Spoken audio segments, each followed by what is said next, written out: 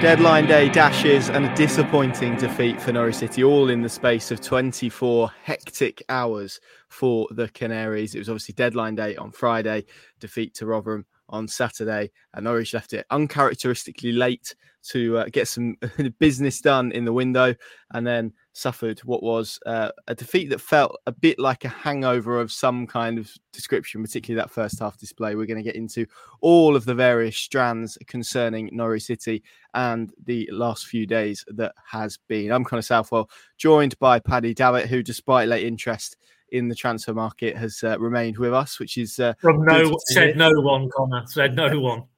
Well, my other plan was to say that you were sat in a car park like Peter Rodden-Wingy somewhere. So I think I went for the one that was a bit more flattering to you. Thank you. That's all right. Even though it's rooted in fanciful notions of interest from elsewhere, but sadly, I'm going for the. Let me think of somebody suitably longevity. I'm going for the Wes route. I'm going for my testimonial, mate. Nice. Okay, I was going to try and think of a footballer that I would be, but I don't think it works, to be honest. But you can have Wes. We'll let you have Wes. That's fine. I think I don't know. Maybe Adam Drury, just reliable and dependable. Yeah. I was going to say, sorry, you're breaking up a little bit there, Connor. More in terms of his longevity than any actual ability or talent, I might add. But anyway, let's move on. Let's swiftly move on to more exciting matters or more enjoyable matters, which was Rotherham, but there you go. Can't win them all. Yes, let's start with Rotherham, Norwich City's first league defeat of the season. Paddy, it was a defeat really where Norwich City were beaten by themselves in the first half. A really poor performance. They got caught on the chin by a very good Rotherham side who performed very, very well. But it was interesting to hear David Wagner and Angus Gunn both say at the end of the game that they kind of felt it was their shortcomings rather than perhaps the game plan that Rotherham inflicted on them that was the reason for this defeat. Do you concur with those assessments that both Wagner and Gunn made in the wake of that 2-1 defeat? I would. We were there, obviously, and the benchmarking of what had gone before, particularly in league games, to what we saw in that first half, it was. Don't want to over catastrophize because it is one defeat in 7, and that is a very, very good start still. But there was far too many echoes of the throwback to last season. Not all of last season under Wagner, because he only came in January, but certainly when it started to go south post Millwall, to really have anything that would trouble opponents. And there was far too much of that in the first half, definitely. And that was quite a sobering 45 minutes, really, from a Norwich persuasion. It did get better, and they got the early goal in the second half. But even then, I thought after probably 10 or 15 minutes post Fashnak's lifeline, it sort of unravelled again, and then you ended up with pretty poor in terms of quality into the box from both wide areas, and trying to look for Ashley Barnes and later Shane Duffy, which was, not going to get the job done, and didn't get the job done. I don't think you could dispute Rotherham deserved it over the 90 minutes. They were just better and able to impose what they were trying to do onto Norwich, and conversely, Norwich were very lackluster, essentially. And it was actually good. I mean, you spoke to Angus and I spoke to David, and it was good that close proximity to the final whistle that he had processed it and he had already broken it down, David Wagner, and really pinpointed it. He talked about tactically there was some issues in terms of too many players coming towards the ball rather than trying to stretch the play. And of course, that immediately you think about the whole dimension of Josh Sargent unavailable yesterday, but more problematically until January now, the confirmation that he's having surgery on Monday, going to be Christmas/January before we see him again competitively in a Norwich shirt. So they've got this period of time and a lot of games between now and then that they're going to have to unpick that tactical element of what Sargent was giving them alongside Barnes, what he isn't going to be giving them for the foreseeable, and how they solve that issue. But also there was a sense from David and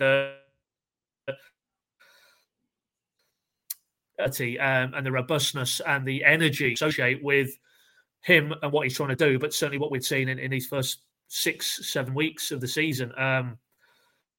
You didn't know the energy and intensity and the fire and the aggressiveness were all for the majority of the first half, and Norwich just got themselves pinned inside their own defensive third. They didn't seem to be able to find a way through in any residual fashion. Yeah, there was one or two moments of promise, but even then, they were sloppy in possession when there was counters and transitions there for them. They lacked precision in what they were trying to do, and it was better in the second half, but over the entirety, as David said, and I think Angus said, and they've clearly discussed this internally before they emerged from that dressing room, it felt like a reality check. It felt like, don't turn up and take anything for granted. What's gone before doesn't help you in the here and now. And if they needed to learn that, then hopefully they will have learned that. And they've got, as David said, really 2 weeks now to sort of linger on it, which he feels might actually be a positive. That that hurt and that disappointment,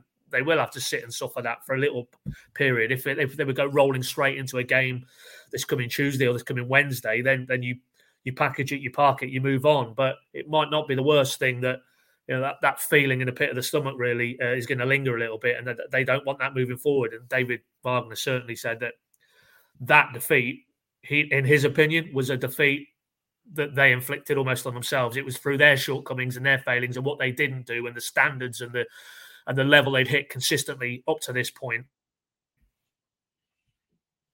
They fell below. So for him, with those rooted in their shortcomings, then he will make it quite clear that isn't going to be the case moving forward. So it's almost like he'll give them that strike, I think, as a group, but he just, and also those supporters as well, because it did feel a corner had been turned, and that was, for me, that first half particularly was a throwback to where a lot of the frustration came from the last 11 games of last season, where you were watching a Norwich team in the Championship, in and out of possession, who were lacking the ideas, lacking the creativity, lacking the energy and the thrust to impose themselves on opponents. It was the other way around, and we saw that very definitely in the first half, particularly at Rotherham. And when you felt that was associated with the past under Wagner, it was a little bit of a throwback. But as I say, and we'll probably refer to this point liberally through this podcast, context is everything, and it's one defeat in 7 games, and it shouldn't outweigh by any stretch all the huge positive work that has been done, both in terms of results but also performances as well. So I think we just need to retain a healthy degree of perspective, but you can't hide away from what we saw in the first half wasn't acceptable. Yeah, agreed. And I was stood there listening to Angus Gunn speak and to David Wagner speak, and did feel it kind of felt like they were being quite harsh on themselves, but maybe that's a reflection of the standards that they've set, because as poor as they were in that first half, and they were very poor, and we'll get into the reasons why, and you've kind of named perhaps the primary reason, they still went pretty close to getting a result. They weren't a million miles away. If their final ball would have been a little bit better, if they'd had a bit more quality, maybe even, dare I say, a little bit more depth in the squad that they carried to Rotherham, they may well still have walked away with a point. And the second half performance was better. They dropped Sarah back into a deeper position. They got him on the ball a little bit more. And because they weren't necessarily stretching the game in the same way they have done in recent weeks, that helped create a bit more space centrally. Rotherham had to go and press Gabriel, was struggling to go and press Gabriel Sarah in the same way.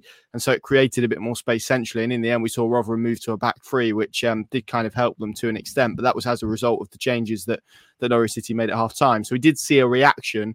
But for me, you've identified the real core reason why that first half was such a struggle, because we saw it at Huddersfield, and it's very simplistic, I think. Josh Sargent's not there.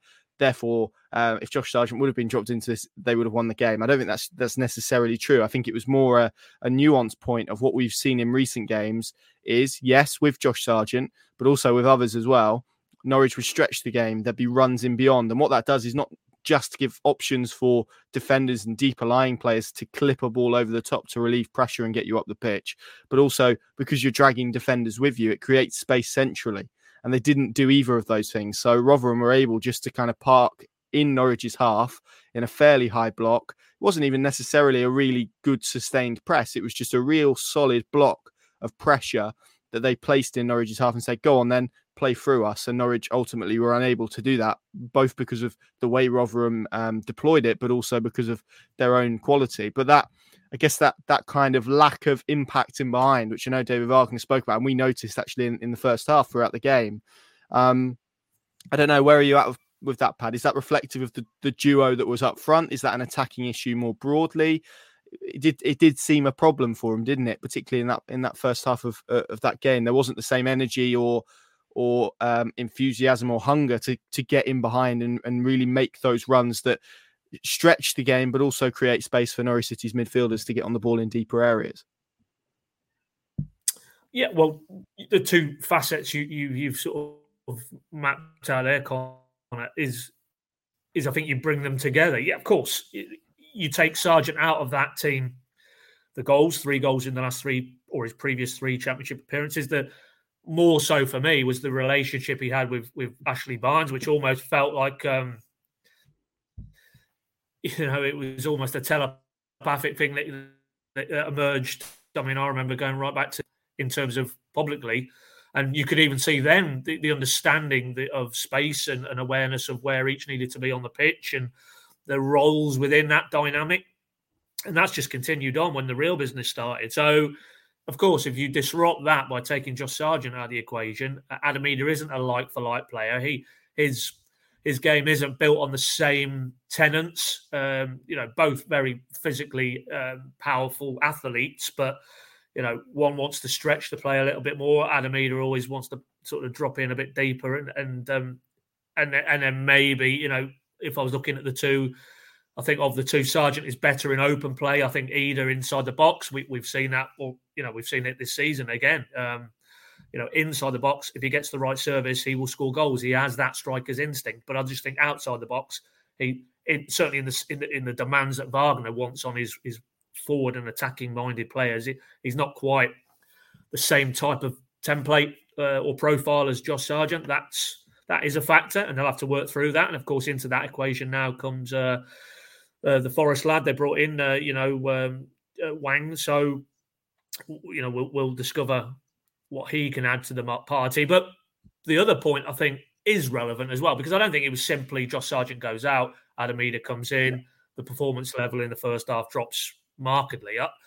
And I've seen, and I thought it was a very fair point to make by somebody on social media earlier today, that was the 3rd away game in a week, and the travel involved, I think they'd calculated 1,000 miles, Huddersfield and back, Bristol and back, and then obviously, culminating with Rotherham and back. And I know that doesn't apply to the whole squad, the likes of Angus and Ben Gibson and Kenny McLean missed out at Bristol, but the majority of that squad, they've done a lot of miles, a lot of travelling. And yes, they're professional athletes.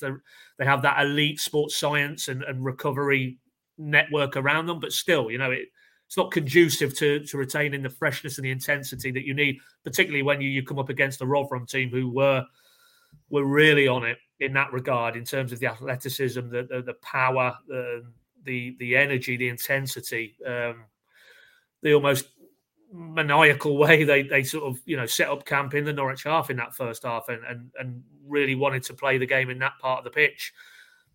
I think that was a factor, inevitably. But, that said, David Wagner, in one of his answers post-match, he wanted to downplay that. Now, maybe that was for public consumption, but, privately he would accept, as I think it is fair to accept that, the 3rd away game with all that travel, you probably are going to find a dip in terms of performance level, athletic performance. But, he made the point that, the second half was where they needed to be. So you can't really say it was a freshness factor. There was maybe just a sluggishness. But, it's not only the physical element. Mentally, the edge might have just been slightly off because it was the end of quite a congested period of away games and away travel. But so for me, I would tend to agree. I don't think it's necessarily all on Adam Eder, because that wouldn't be fair in the slightest, really. Why they were so off it in that first half. It's a factor. And now another positive for me that David and his coaching staff have 2 weeks freed from the game cycle to really think about that and the tactical elements of what was wrong in that performance in the first half, and focusing in on the forward areas of the pitch and that platform that they've hitherto had with Sargent and Barnes that they didn't have in the first half with Eder and Barnes, and how they get past that, because they're going to have to get past it. They're going to have to come up with a process in terms of the top end of the pitch and the structure with the ball that doesn't rely on just Sargent for the foreseeable, sadly. But also, I think, it wouldn't be fair not to point out that, maybe there was a factor of mental and physical fatigue is probably a bit too strong, but certainly that edge wasn't there in the first half. And that might have, I think, helped them to counteract, because we did see glimpses even in the first half when they were able. There was their best move for me of the entire game was Gabby Zara and Jack Stacey in Norwich's right back area, managed to break the press. I think Rowe was involved. I think Barnes was involved. I think Yanulis was the final overlapping run on the opposite side. Ball gets cut back. Zara 8 yards out with his quality. He has to hit the target. And there was one or two other moments. Adam Eder got himself in a good advanced position. Jack Stacey, Fashnacht. They were able still to do it. It was just comparably to previous games on a much smaller sample. And I think, for me, inevitably, you do have to look at, maybe there was a lot of miles on the clock physically and mentally this past week. And certainly that will be taken off the table when Stoke roll into town 2 weeks hence, because they allowing for some international commitments. The vast majority of that group of players do now have 2 weeks to recharge mentally and physically. And when Stoke, as I say, come to Carrow Road, when we return to the Championship, that simply won't be an issue. So maybe we can hone in on the tactical elements of how David and his coaches go about, putting something in place that is as effective as it was hitherto, but without Josh Jarden. Yeah, agreed. It's interesting. We both referenced those chats that we had individually with you, obviously with Wagner, and me with Garn, and that neither of them said it explicitly, but there was a reference to, I don't know if complacency is the right word, but certainly the attitude and approach to this game, given how much has been put into the squad in terms of that hope to inject it full of personality and experience and mentality. And we know, similarly, I guess, to Jurgen Klopp, we know Wagner is very much a disciple. Is this kind of mentality monster approach to his teams. Is there a concerns very strong, but is it something that we need to note as maybe like a blemish on the record so far? Because all of that has been discussed very positively thus far.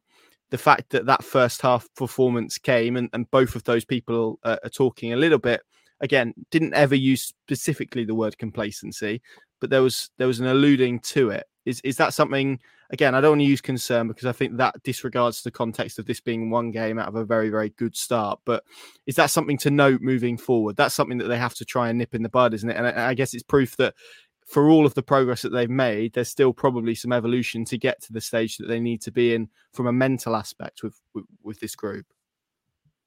Absolutely, yeah. And for me, that's implicit in David Wagner using the phrase reality check. Whatever you think you've done, or however good you think you are, or whatever you think you're set to do this season, if you pitch up at Rotherham and you show them, even if it was on a subconscious level, but if you show them any disrespect, and that, that was I think I'm right in saying that was their first win of the season. So if you're looking at it and thinking, well, we just need to, turn up here and do what we've done hitherto, and we'll walk away with 3 points and probably another bag full of goals and maybe even a clean sheet if we've really performed. If there was a trace of that, then yes, hopefully that is a very pertinent reminder. And as David said, in his opinion, that wasn't anything Rotherham particularly did outstandingly well. That was more the shortcomings in his own team and his own team's performance. And if he sees that again, then I think there will be a very strong reaction, because for me, to repeat what I said at the outset, that did have an echo of that decline, that sad, slow trudge into mid-table last season, when I don't even think that wasn't a complacency thing. That was just like they were shot. The confidence had drained out of that group. Yes, there was injuries to senior players in key areas of the pitch, and the players who were coming in were not either A, good enough, or B, ready in terms of some of the younger players. And it was an amalgam of things, but it was a toxic mix, and the proof was in one win in 11. So yeah, I mean, any sense that you were on the precipice of a similar cycle, then I'm not surprised that maybe that's why maybe Wagner and Gunn, internally and externally, were quite keen to message it in a way that no, that isn't good enough. That's not where this group are this season. Our standards are higher. The demands they place on each other, not just David Wagner on those players or David and his coaches on those players. There's a lot of senior lads in there. I've seen Ashley Barnes on social media since the game. Not good enough. They need to get back to the drawing board a little bit, work hard over these 2 weeks, and attack Stoke and Leicester the other side with the relish and the energy and the intensity that we saw. Southampton, Hull. You can list them all. Huddersfield.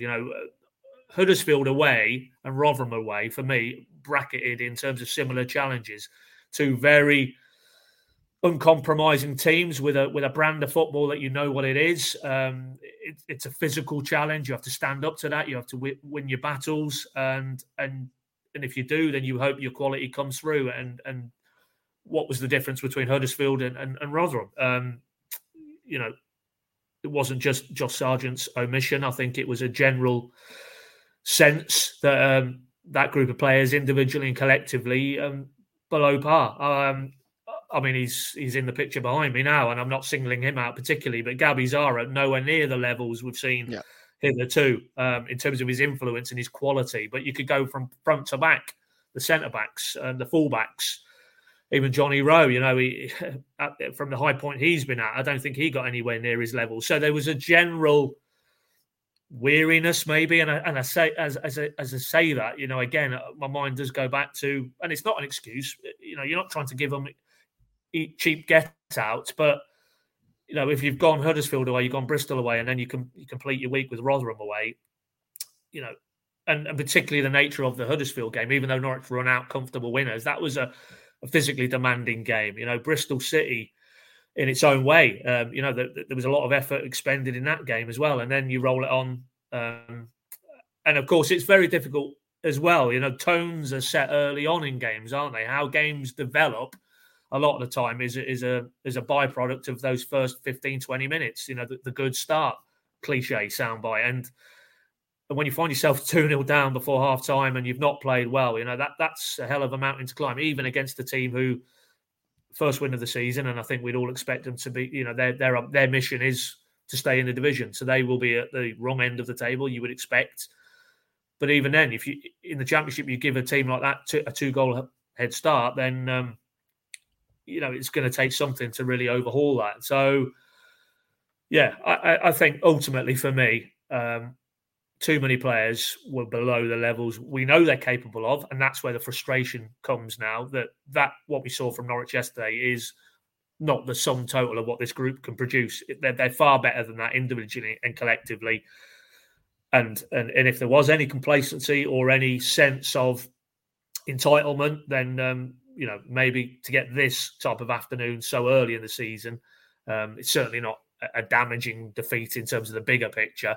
And if it has the desired effect and they come out the traps fast against Stoke and Leicester thereafter, and those two performances at Carrow Road are more akin to what we saw in the previous 6 games, then we can bracket this one as a bit of a blip and a bit of a reminder that where Norwich want to get to this season, they're going to have plenty more afternoons where they go to teams like Rotherham, like Huddersfield the previous weekend, and they dig in and they roll their sleeves up metaphorically and collectively and figuratively, and they get back on the coach where they might not have played well, it might not have been pretty, but they get on the coach with a point or 3, and teams who get promoted are able to do that.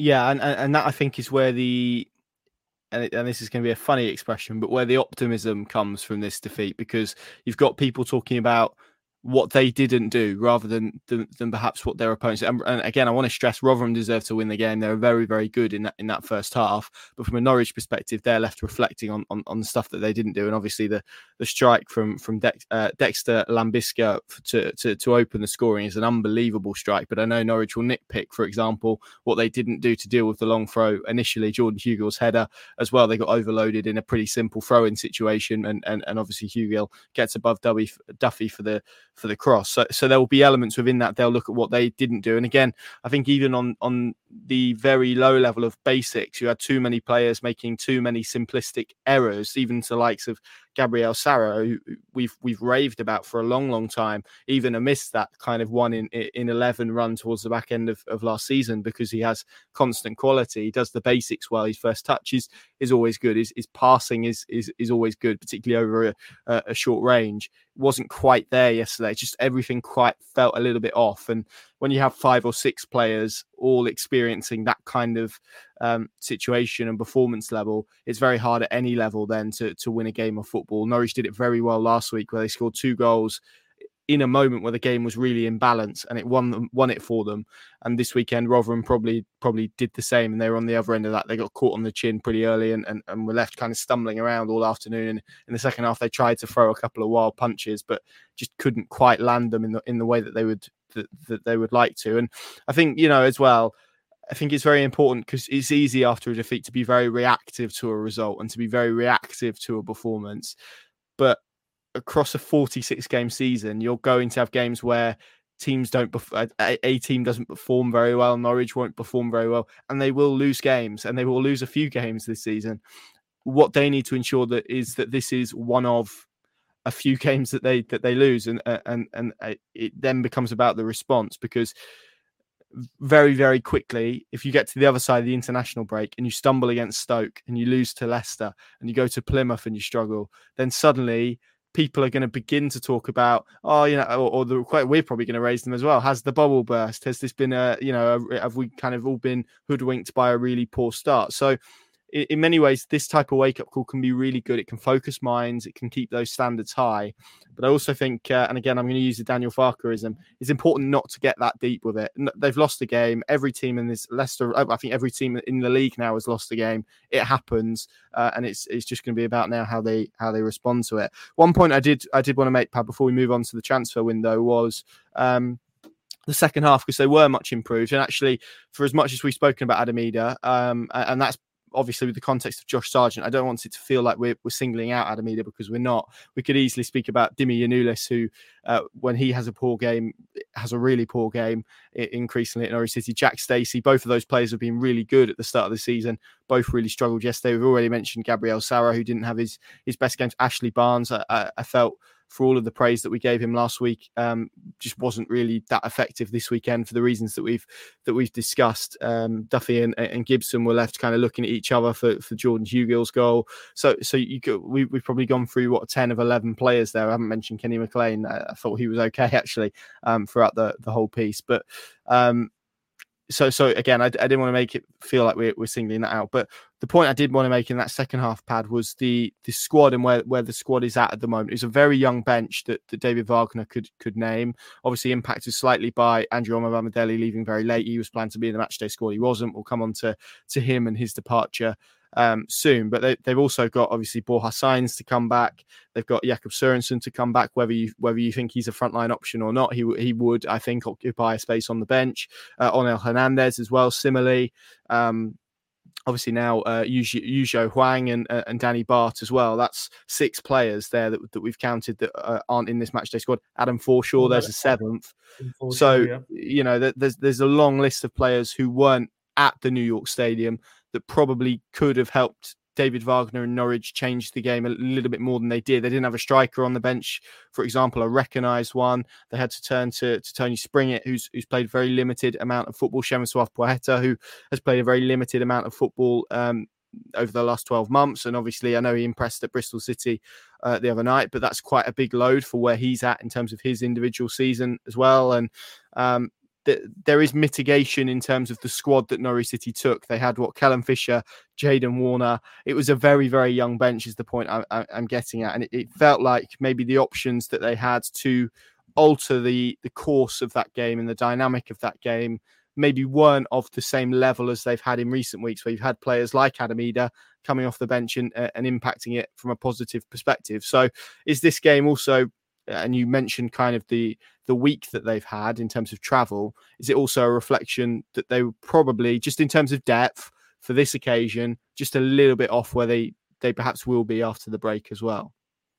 Yeah, and that's the opposite, I think, because in that 6-game unbeaten run, because they've got that depth and 9 obviously permissible substitutes allowed now in your match day squad, they have been able to change it. And David has talked up that ability. Adam Eder, opening day of the season, comes off the bench, 96-minute winner. Fashnak came off the bench, scored at Southampton. I'm sure there's one or two other examples, if I could stop and think about them, where... And I thought Poeta actually yesterday, despite very limited options, I thought there was a few balls he put into the box that he did continue on in the same vein from his Bristol performance. I thought he added something to the mix, and but that was, that probably underlined the point that we're talking about. A guy who's been out most of last season, really, who's still very much handled with care in terms of bringing him back up to the load that you could put on him, and he was the only one really who could even nudge the dial in terms of going in, trying to get a goal and get back into that game. And obviously Hwang will add, if we're just focusing in on the post-Sargent kind of mix to the forward areas. We thought maybe even in the first half yesterday you could have, because he looked quite effective in that role at Bristol, you could have thrown Gibbs on and maybe pushed Sargent further forward. That might have given them a bit more of a platform. It certainly would have stretched the play and just another good quality technical player. We didn't reference Marcelino Nunes, of course. He was available yesterday, wasn't he? And didn't come on. And he was very good, I thought, in that quarterback role in the second half at Bristol, and he triggered the move that led to Poeta's winner in that League Cup game. So yes, when you look at it and you're looking at probably a dearth of game-changing options on the bench yesterday, that might cause a little palpitation or a little tremor amongst Norwich's fan base. But I think when we get to the other side of this break, and David did give us an update that Hernandez with a broken hand, he'll be back in training. Science, who I think could be the kingmaker in this equation in terms of another attacking option to throw into the mix, he might be a little bit longer. It sounds like they need to put him on a track that Forshaw's currently on, where both of those haven't had a pre-season worth of the name, and they need to get an abbreviated one in now, which will include minutes for 21s. Forshaw played 45 minutes on Saturday morning.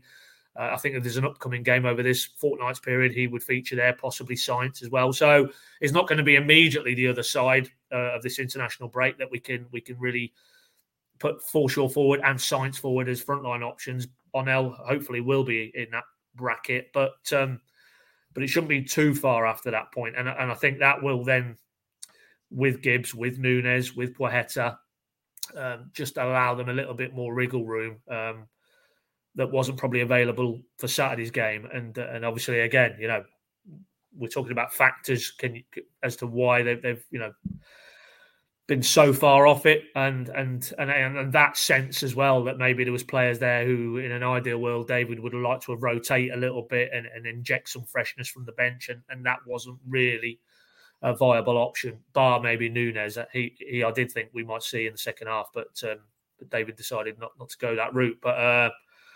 if this is a broader sort of look at the squad depth and a fear that they're going to be caught out, then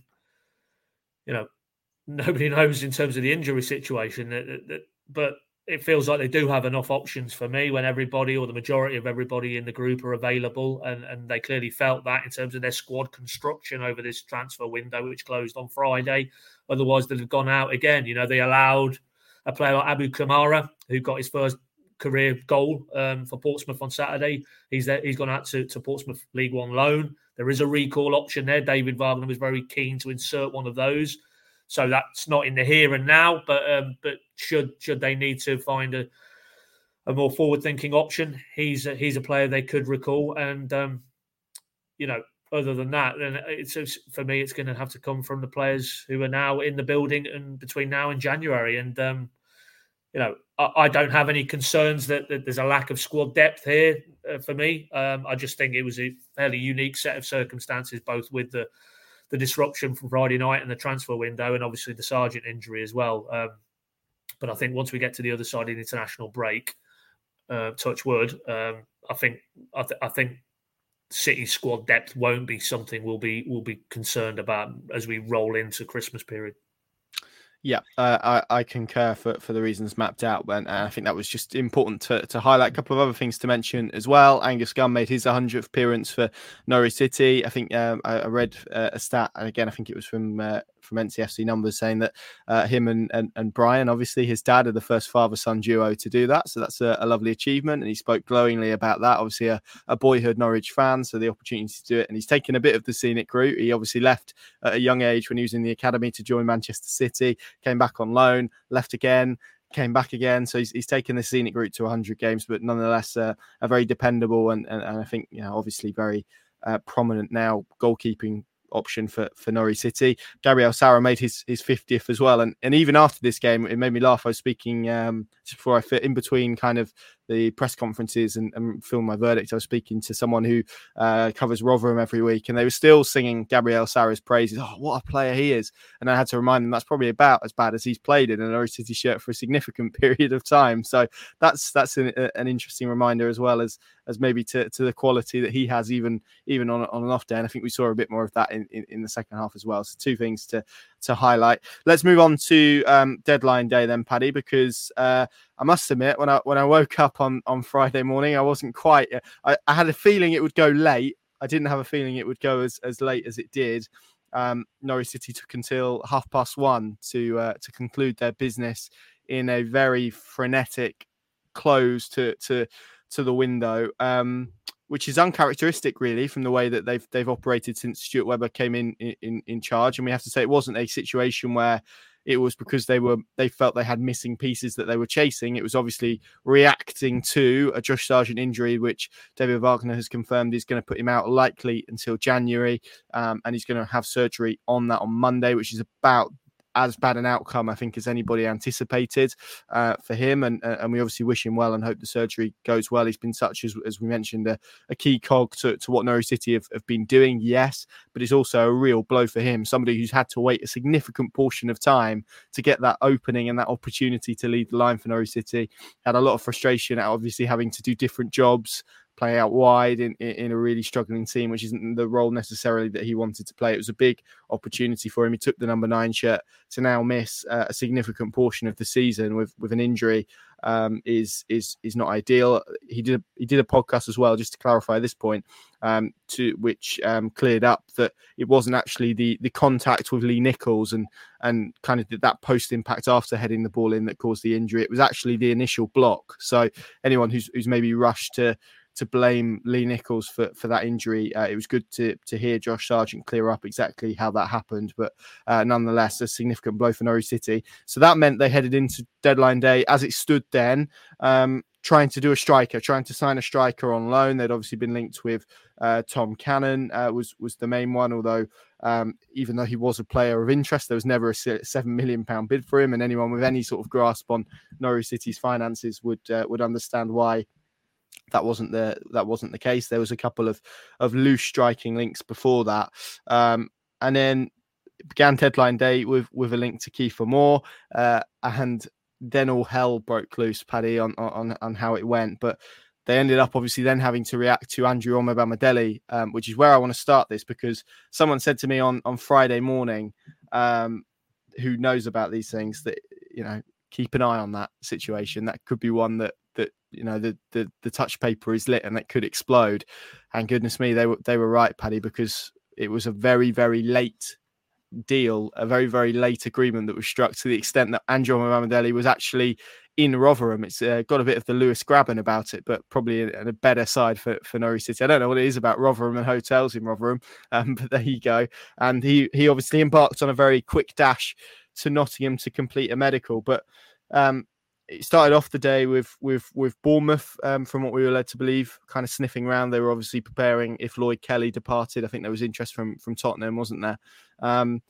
Nottingham Forest at that stage were trying to keep options warm. I think they're in for Trevor Chalobah, if reports are to be believed, and ended up with Andrew Omobamidele. Just talk me through how that all played out, Paddy, because we obviously had a bit more information subsequently on the process that led from perhaps that Friday morning where Nottingham Forest were there and they were making pretty derisory offers for Andrew Omobamidele, to the point where he leaves Norwich City as somebody who could being the word, with add-ons and various aspects of the deal, become a £20 million departure for the football club. It's quite a step to make in what was just a few hours.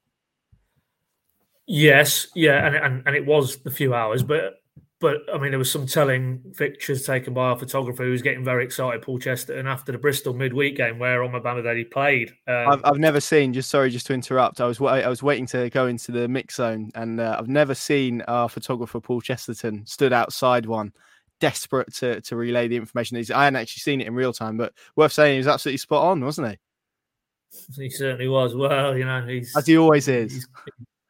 As he always is, PC. But and I said, well, if you haven't seen the frames, it's essentially, it looked like the long goodbye, almost an emotional kind of motion to peel off from the rest of the teammates at the final whistle, celebrating with the away fans, and just have his own private moment, really. And they were reciprocating; they were singing his name, and I think PC even said when he got back towards the sort of the tunnel area at Ashton Gate, there seemed to be one or two backroom staff, but sort of hugging him, patting him. But I think that's pretty par for the course with players when they come off. They always sort of form one of those little mini guards of honour. So I mean, funny enough, on the night, spoke to somebody who would know about these things inside the club, and they say, well, if he's off, then nobody's told us yet. So. But as the nature of these things, there's so many planets getting circled and things that could happen, and you've mapped it out. Then, if you roll it on to Friday, it was, it's just popped into my head actually a phrase that David Wagner came out with earlier in the summer about more so when will Norwich go again after that initial flurry when they'd brought in Barnes and brought in Stacey and brought in Shane Duffy. But there'd been a lull then, and he came out with that rather prosaic phrase about, we're just waiting for a stone or two to fall, and then all the other stones will fall. Well, that to me was it felt like where we were with Omobamidele, that there were clubs out there, Bournemouth, you mentioned, Forest, who turned out to be the suitor of choice. But, even you look at Fulham, who there was a lot of chatter around Adebayo and whether he would depart, and then if he did, they'd be looking for a similar profile of centre-back. Palace and Mark Guehi, he was persistently linked with outs. So it felt like, because of the finality of deadline and that's it and nothing more can be done, that it might go late with Andrew, but probably not. We didn't feel as late to the extent, as you rightly say, Connor. He was with the group at Rotherham to be part of the squad for Saturday's game, but he had to swiftly head to the East Midlands. As you rightly say, it would appear that the early contact between the likes of Stuart Webber and his counterparts was around figures that were simply not going to be acceptable to Norwich. Below 5 million is what we're led to believe when it started on Friday morning, the discussions of a substantive nature, should we say. So it's progressed throughout the day to the point where it's hit the numbers, and David Wagner confirmed that afterwards it got to a very, very good offer that, from a footballing perspective and a financial perspective, he felt made sense. And they're always making these decisions in terms of what's good, what's the best thing for the club, in the best interest of the football club. And they felt a potential 20 million package. There's a bit of conjecture about, what's up front, but from what we're led to believe, it was the structure of that deal is more favourable in terms of what Norwich will get up front. There, it isn't packed with a back end load of attendant clauses. That both the figures and the structure of the deal got to a point where Norwich felt, yep, that's where we feel the valuation of Andrew is. And of course, then it moves to the player and his representatives. David has confirmed after the game, of course, he was, as you would expect, very keen to get back to the Premier League and explore that opportunity. So it's a win-win for all three parties, really, because Forest are talking him up as one of the best defensive prospects in the country. That remains to be seen. I think we discussed this on our pre-match show at Rotherham, that yes, there is a potential there, but it is very much potential, and injuries primarily have really stalled his development for me in the last 2 seasons. From the player who first burst on the scene, who then got himself into the Island senior setup, and you just thought, wow, this guy has got everything physically, but his ability on the ball and the sky is proverbially the limit. Hasn't quite happened for him, but Forest clearly feel under the guidance of Steve Cooper there that they can mould him into a real good Premier League defender, and you hope that is the case, because if it is, then those clauses that would take the deal potentially up to 20 million will probably get hit. So from Norwich's perspective, now you want him to go on and flourish and realise that potential at Premier League level, and then who knows where he goes on to from there, because there is a very highly capable defender for me, I think. But in the right here and right now, I think it's very much the right move for Norwich. I think financially it makes perfect sense, given Norwich's difficulties that have been mapped out clearly for anybody who's still in debating. They've got money in for Omobama Daly, they've got money in for Max Aarons, they've got money in for Rashica, they got a top up from James Maddison's move as well. Why haven't they gone out and lavished that on players to bring into the club? Go and look at the last set of accounts. They were borrowing money against future revenue, 2 pillars: broadcast revenue, but also player sales, player trading, which is a key pillar of the Weber model that has been put in place in 2017. And it's probably because they haven't had those big ticket sales, a Ben Godfrey, a Maddison, a Buendia in the recent windows, that has probably got them to this financially constrained position whereby they had to generate revenue. It's simple as that. So, but also added to that, and this is where I think David was coming from, the footballing dimension. He started the season second fiddle to Messrs Gibson and Duffy. So it's not even you're taking a player who was crucially important to Norwich in that unbeaten run in the side. So, with the addition of Danny Bart, with Grant Hanley hopefully closing in on a return as we get to the end of the year, the turn of the new year, they feel that by selling Andrew, the financial element of the equation makes sense, but also footballing wise, it's not going to, in David's view, and his is the view that matters, it's going to dramatically weaken Norwich in terms of central defensive options. And time will tell on that, of course. But, once Forest hit the numbers, then that deal was always going to get made. But they still needed, obviously, the deal sheet had to go in, that mechanism which gave them an extra 2 hours to get the deal. And I'll bowl it back to you, Connor, as you was driving our coverage along with Sam. I mean, you then had to burn the midnight oil into the early hours of Saturday. Not ideal when you've got a trip to Rotherham a few hours later, but that's how late it went. And then the knock-on effect, which we found out a little bit more about at Rotherham, the Danny Bart deal was literally seconds from not getting done. That Norwich had to get an extension of a smaller nature. I think it was to 11:15. Yeah. The deadline was 11 in terms of getting business done, unless you was doing a Premier League move, which was on Omobama Daly, and you get the deal sheet in, and that gave you another 2 hours.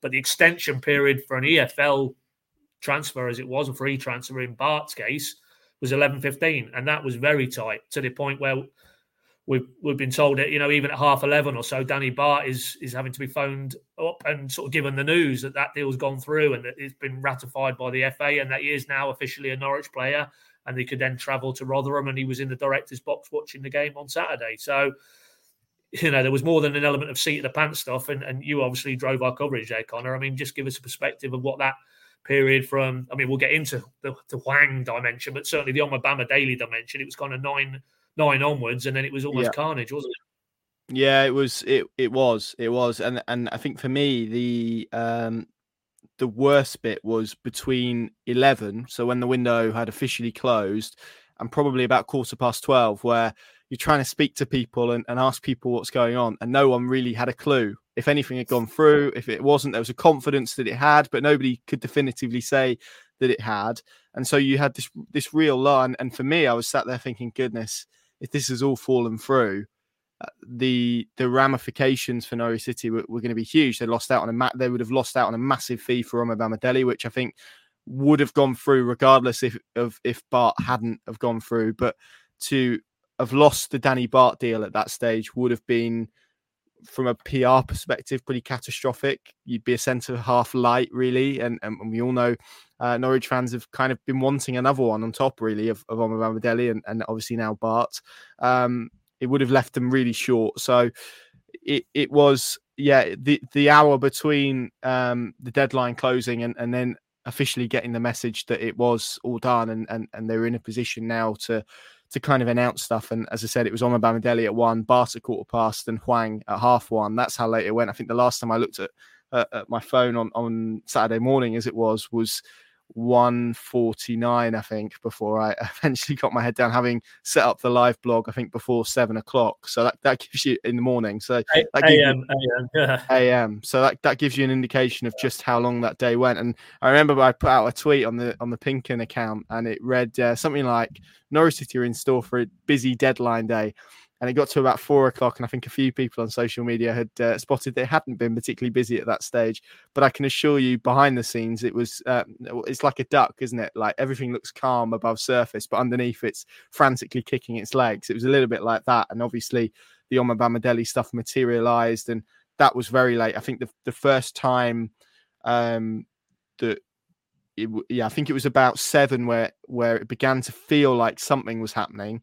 And about 9:00 where it was definitively wheels are in motion, full steam ahead, everything was going. So that gives you an indication of how late that went. And then I think the time kind of we got wind of Danny Bart, that was about, I think, 43 minutes left to go in the window by the time that we put that story out there. So it gives you an indication of how close it was. Danny Bart's a really interesting one. He's made 300 championship appearances. He's someone that Stuart Webber knows well from Wolves, Paul Clements, the goalkeeping coach. Likewise, we're told he was someone who featured on the list of centre-back options that they've been doing a lot of work on. And I would imagine one of the scenario plannings that the recruitment team did was this eventuality that it could likely go very, very late. And then it became about assessing which options on the list were doable in the quickest period of time. And that was Danny Bart. That's why that probably elevated him to the list. It's obviously a 1-year deal with the option of an extra year. I think that gives Norwich some protection in that it doesn't block the pathway of young centre-backs like Adeboyega, in the under-21s, who's been really impressing. Jayden Warner as well, who was on the bench. Jonathan Tompkinson, who was still waiting to hear whether his move to Bradford City has gone through. And I think Norwich City from their end are waiting on a few bits at the Bradford end to try and confirm whether or not that's the case. So you've got a kind of a short-term option, but in the long term, it shouldn't be. It's not like they've given him a 4-year deal and he's going to be kind of sat in someone's spot for the next for the foreseeable future. Someone who will offer real cover. He fits the profile of what they've been trying to do from a recruitment perspective as well. So that covers off the Omar Bamidele Bart stuff. Just very quickly, Paddy, on Hwang. I think by our own admission, he's not a player that we know too much about. I think we're both really intrigued to see him. But I guess the point to reiterate here is that we've been told by multiple people actually that he's one that when they compiled a list of players that they wanted to replace Josh Sargent, it was obviously very quickly formed. There was Kiefer Moore was on it, Jamal Lowe we know was on it. There was a young lad at Wolves who featured on it. But at the very top was Yuzhou Hwang. That he's a profile of player, the type of player, an intelligent presser from what we're led to believe. Someone I don't think who's necessarily that quick, but someone who they feel has been recruited for David Wagner's style, for this system in mind. How intrigued are you by this? 31-year-old South Korean, really, really interesting career. He's played in France. He's played in Greece. He's not yet played a game competitively in England. A lot of his football in South Korea. He becomes Norwich's first South Korean player. I did say their first Asian in the team video, but someone was quick to remind me that Zesh Rahman, I think, was a Pakistan international. So he has that background. So I think he's the second Asian to play for Norwich City. What do you make of this deal and how it all came about? Well, yeah, I mean, just to add to everything you've mapped out there, it was very clear because if I go back and it feels like a lot longer, but I only go back to last Saturday and post-match Huddersfield, and the nature of that in terms of the media was we didn't do a formal down to Colney presser for the Bristol game, which was then the following Tuesday, the League Cup game. We did our post-match. You're in the corridor. Well, yeah. I was just building up to that. I was building up the excitement. Sorry. The setting, but I mean, I'm sure people have watched that video. But essentially, it was Huddersfield have their formal press conference setting where we did reflections on that 4-0 win and all the good news around that. And then myself, Sam, and David Wagner and Norwich's head of comms departed to outside of that door because I think Neil Warnock was coming through, and we certainly wasn't going to hold him up by talking about Bristol City. Can you imagine that? I'd have been on some viral clip. Who the hell are you? Sort of vibe. But anyway, so we were basically ensconced. Yeah. We were ensconced in a corridor, which was, I think anybody's watched the footage. It's on the PinkUn YouTube channel. It's quite amusing to see which Norwich player next comes down the corridor. I think Duffy came down and Ida and wasn't quite sure whether they should be shuffling past the manager. You nearly ended up on the team coach, didn't you?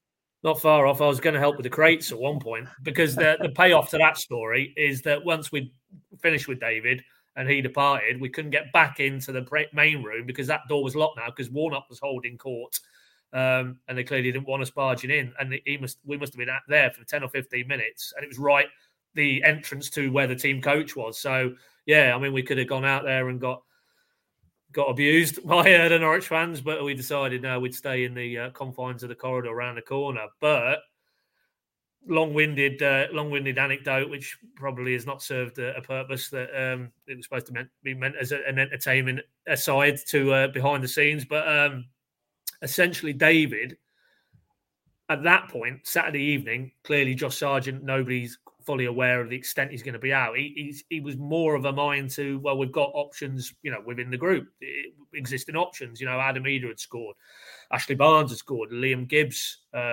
he referenced, could play in that more advanced role, and then we subsequently saw that at Bristol actually in the following game. Nunes as well, and very much he was of a mind that we probably won't do anything. But as the hours and then the days have transpired and further assessment of Josh, medical assessment, and then culminating in obviously, on the Friday of the week, we've just finished. He's down in London where he has it confirmed that he needs surgery.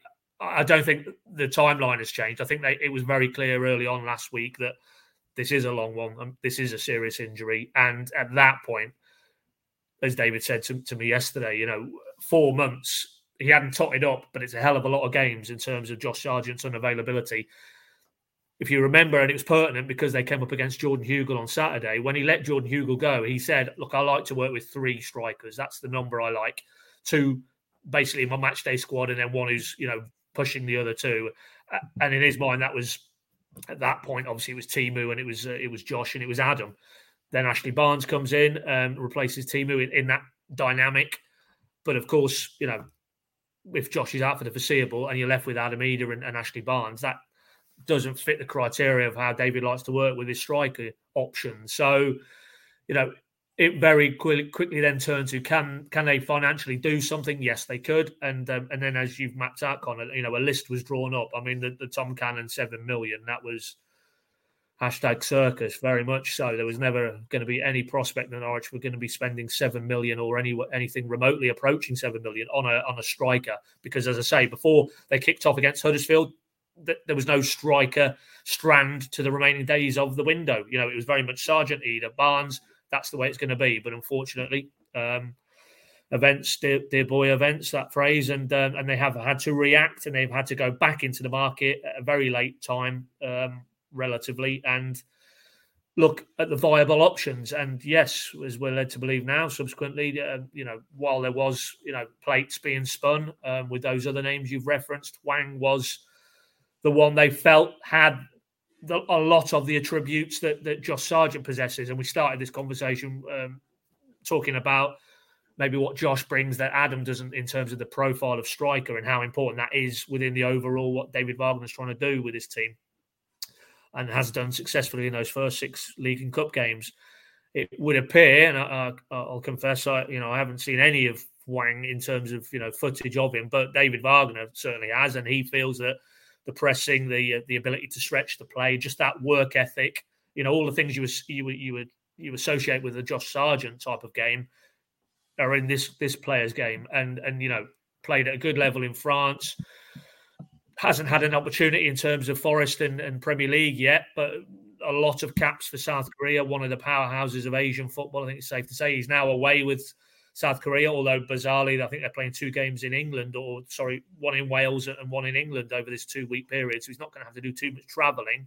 But a pedigree of striker who you would feel would be able to come in and impact it in the way Ashley Barnes has done. So that's a really intriguing piece of business for me, to see what this guy can bring, albeit at Championship level rather than Premier League. You would hope with his pedigree and what he's done in his career that he would be able to come in and add something. And if he's got some of the pleasing aspects of a Josh Sargent type of striker to him, then I'm not saying he's going to completely soften the blow and deliver everything that Josh Sargent would have delivered potentially in this period between now and when he's fit and available again. But if he can offset to a degree, then you would hope that overall Norwich can continue to move forward in terms of where they're pitching their ambitions this season. And then if everything goes to plan, Josh Sargent is available for the second half of the season. But out of what was a pretty desperate situation for the player,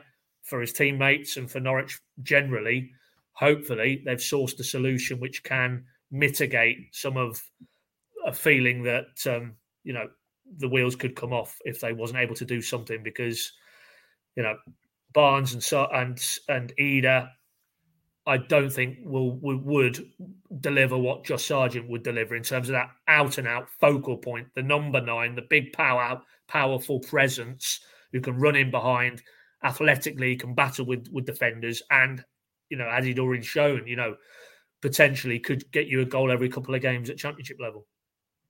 Yeah, just finally, then let's have some reflections on the transfer window as a whole.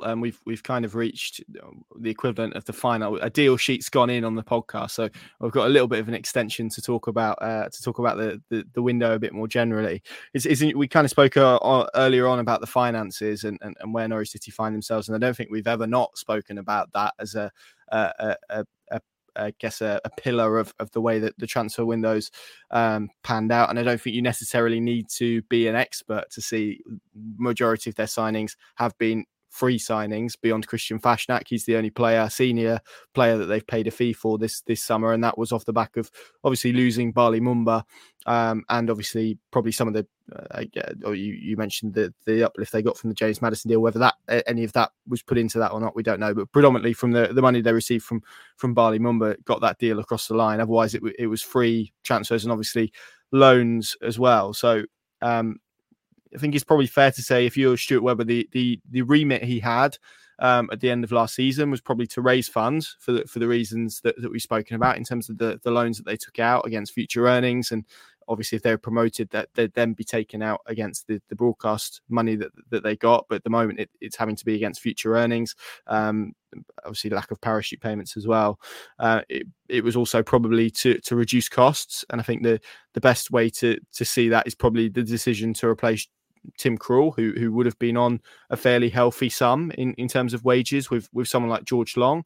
But to go through that cost-cutting process whilst adding, I guess, the minerals and all of those aspects, but also predominantly to make sure they still had a team that David Wagner could feel that he could be competitive with in the Championship. So if those kind of pillars that maybe were the objectives at the start of the transfer window, Pad, I don't know, you can grade it, you can rank it out of 10. I'll leave it up to you. How successful, and obviously it's always the more time away from a transfer window can you look at it and assess it properly. But sat right here, right now, marking against those criteria that perhaps he had at the start of the window, how would you assess, how would you reflect on the summer of 2023 and Norwich's transfer business? Well, I mean, if we were going to put a figure to it, I mean, and obviously we're coming off the back of a bit of a disappointing 90 minutes, but a 7 or 8, I think. I think it has been a good window for, as you say, the twin track approach almost of trying to improve the squad and making them far more competitive in terms of Championship aspirations, and also the financial element, which you mapped out there again. And on both measures, I think it's a big tick. And I mean, even in this picture behind me, keeping the number 17 for Norwich as well. Let's not underestimate that, because I'm sure if they'd have pushed hard and aggressively, and Zara and his people had done, then there was a deal to be made there. Stuart Webber said right at the outset of the summer, serious interest in that player, and that was before he was, he embellished his show reel with what he's done already in the early weeks of the Championship season. So, it's also about who they retained as well. I mean, ultimately, Rashica wasn't going to be part of it, wanted to go. They got him out the door. Max, likewise, we know from all sides that the time had come. And on Bamidele, after the interest that was there in January, which Stuart confirmed at the end of last season, there was always a sense right from the start of the summer, and the fact that the planning was going into that in terms of the what-if scenarios, that he would depart as well. And as I said earlier on, hadn't dislodged Duffy or Gibson in terms of the Championship starting lineup. So they've let players go who were not materially impacting what they're trying to do on the pitch this season, yet they've generated some significant funds, I think it's safe to say. So time will tell, as you rightly say, Connor, whether in terms of the dimension of have they improved the squad. Well, that'll be apparent enough when we get to through into the season, and then ultimately where they finish come next May. I think they have. I think everybody feels they have on the evidence of the early weeks of the season. So, I think it's safe to say the squad is better than last season's squad, but how much better and how high the bar can be raised now, time will tell. But don't underestimate the financial constraints they were operating under this transfer window, because they're there in black and white in the last set of accounts. And, ultimately, this next season or the season after is going to be very challenging, I think, in terms of the financial remit, particularly if they don't get promoted, because we're going to be back here again. And unfortunately, the player who is in that picture, if they don't go up, I don't see any realistic prospect of them keeping him this time next year. So we might have a similar cycle. The next few windows, if progress isn't where they need to get it to on the pitch in terms of promotion back to the Premier League, I think we may find that what we've just gone through in terms of the approach is where they're going to have to pitch their tent in windows to come. That on one level they'll want to obviously continually improve the squad or look to improve it, but on another level they will always have to look to how they can generate funds to offset the lack of revenue from not being in the Premier League, and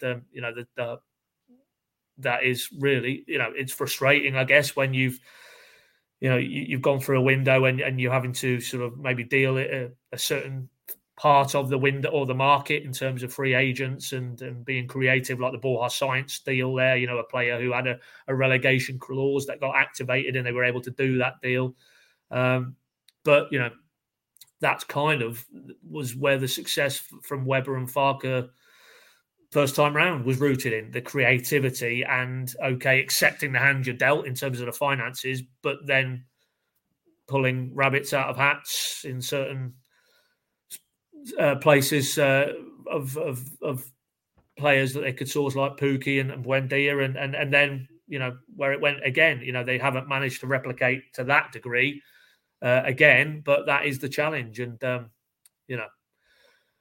ultimately, if it doesn't happen, then that's probably going to, lead to a period where it's going to be more about generating funds and trying to develop. And you can see it now with Johnny Rowe principally, but developing more young talent to, in the shorter term, improve your first team. But in the mid to longer term, if you don't go back to the Premier League, we all know the model.